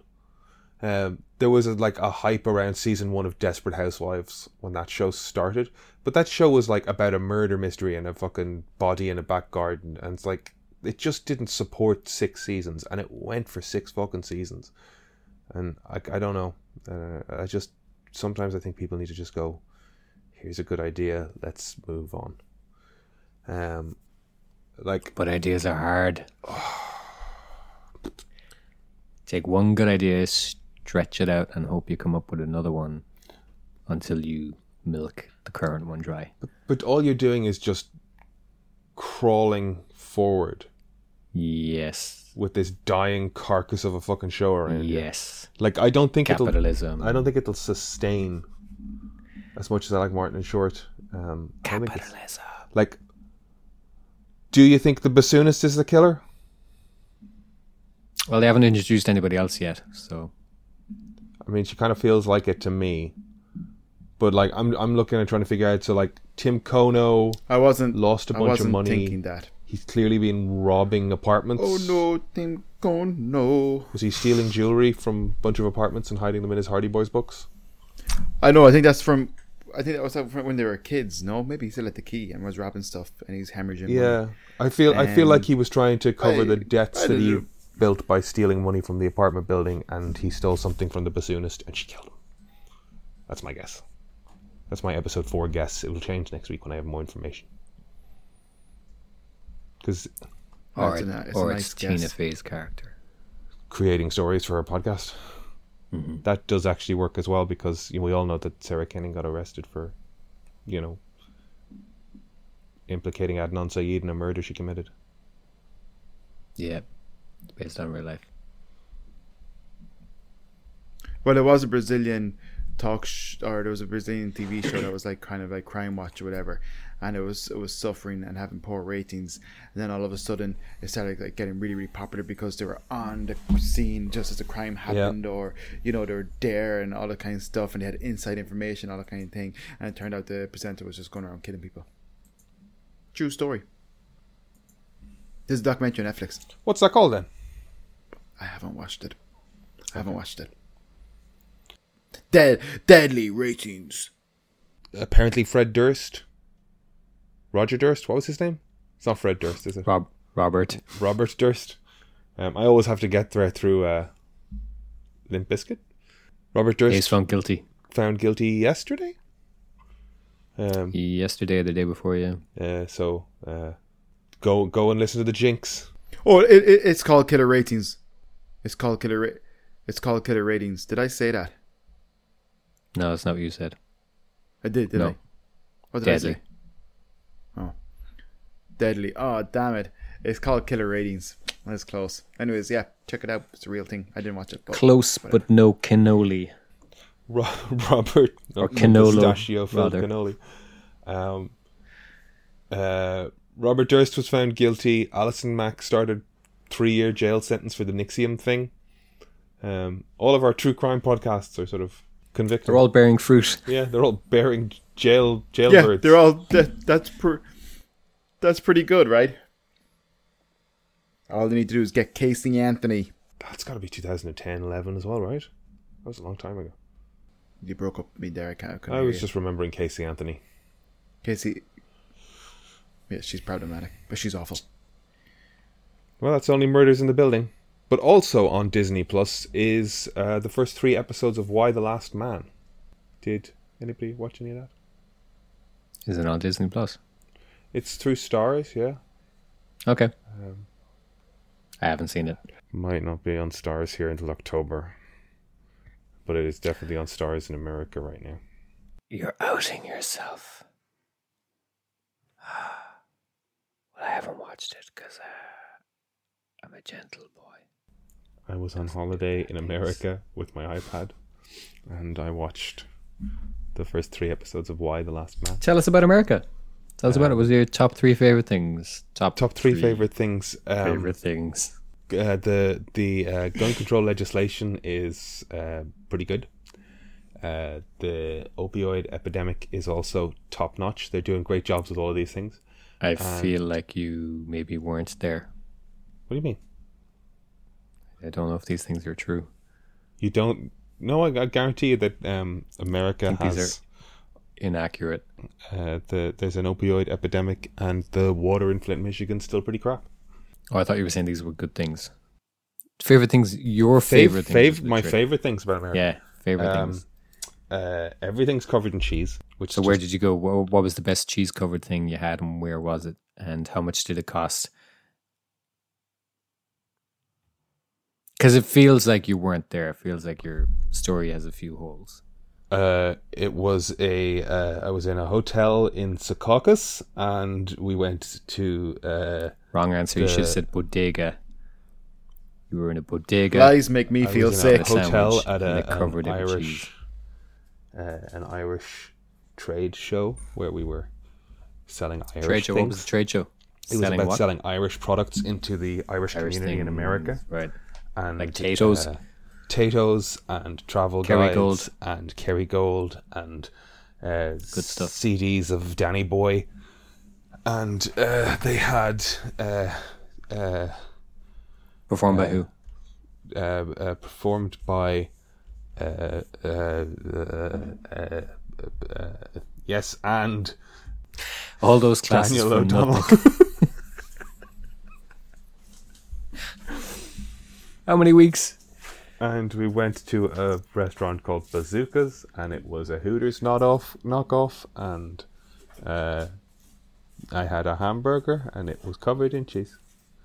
And then I went for a little walk cheeseburger into New Jersey, and it was concretey.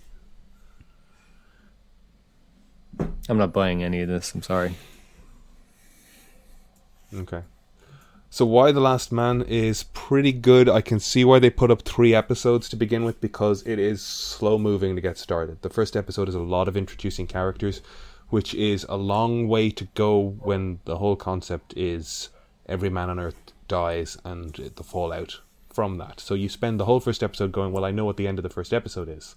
So it's kind of, I don't know, maybe it's me being an impatient consumer of media, but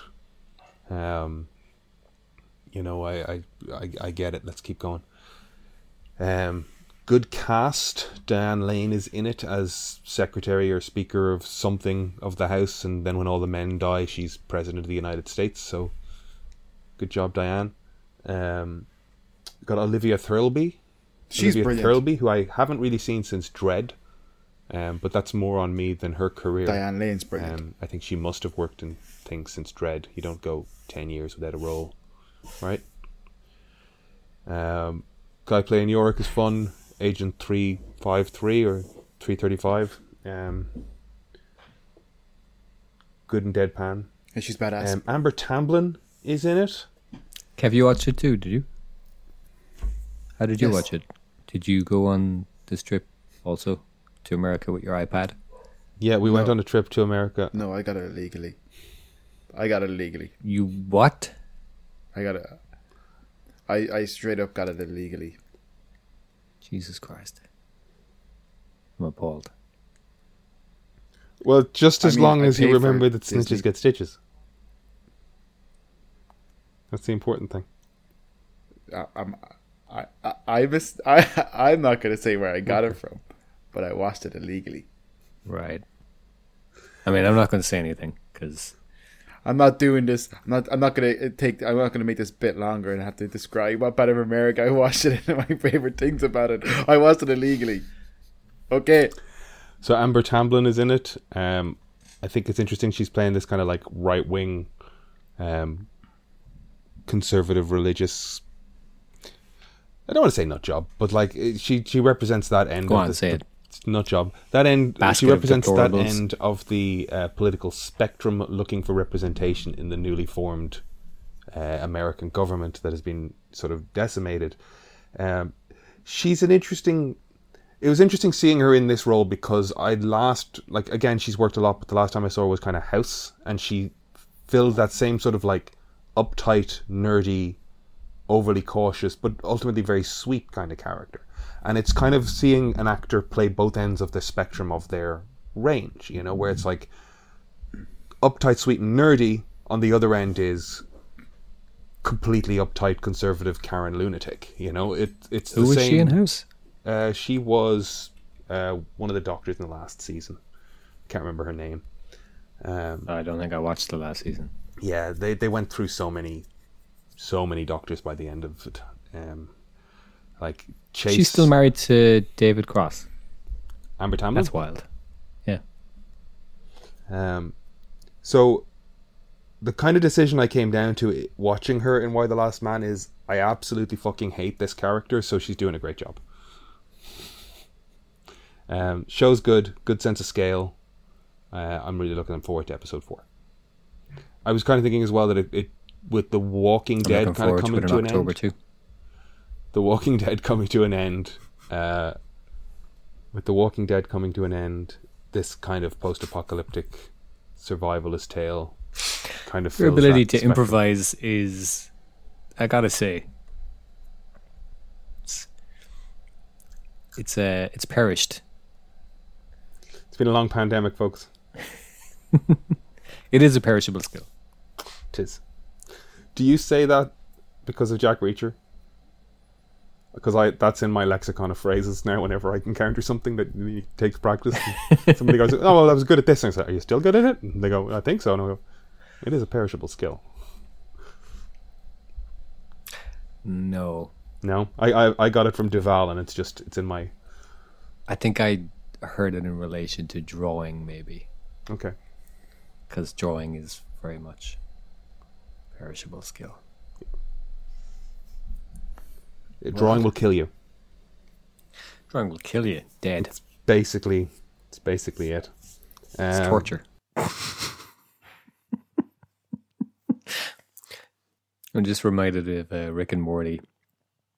I can't remember the exact context, but he doesn't have room to fit his brain into the new body he's jumping into. So he says, "I'm going to leave you this, and this," and it was I think 3 weeks of improv classes or something he took, and then throughout the episode he can't improvise because he's left it with this other guy. So every time he's making an excuse, he keeps just saying, "I need to go take a shit," because he can't think on the spot. So he just keeps using the same excuse. So every time there's this dead air, the only thing going through my head is, I gotta go take a shit. I'd just like to remind everybody listening that the day of record here is September 23rd, so we watched these all legally on Disney Plus. Yeah, fair. Which is, of course, the day after they all became available on Disney Plus in Europe. All watched September 22nd. We're just doing a bit. It's just a bit. It's just fun, guys. Yeah, it's a bit. It's just a bit. I'm just doing a bit. Yeah.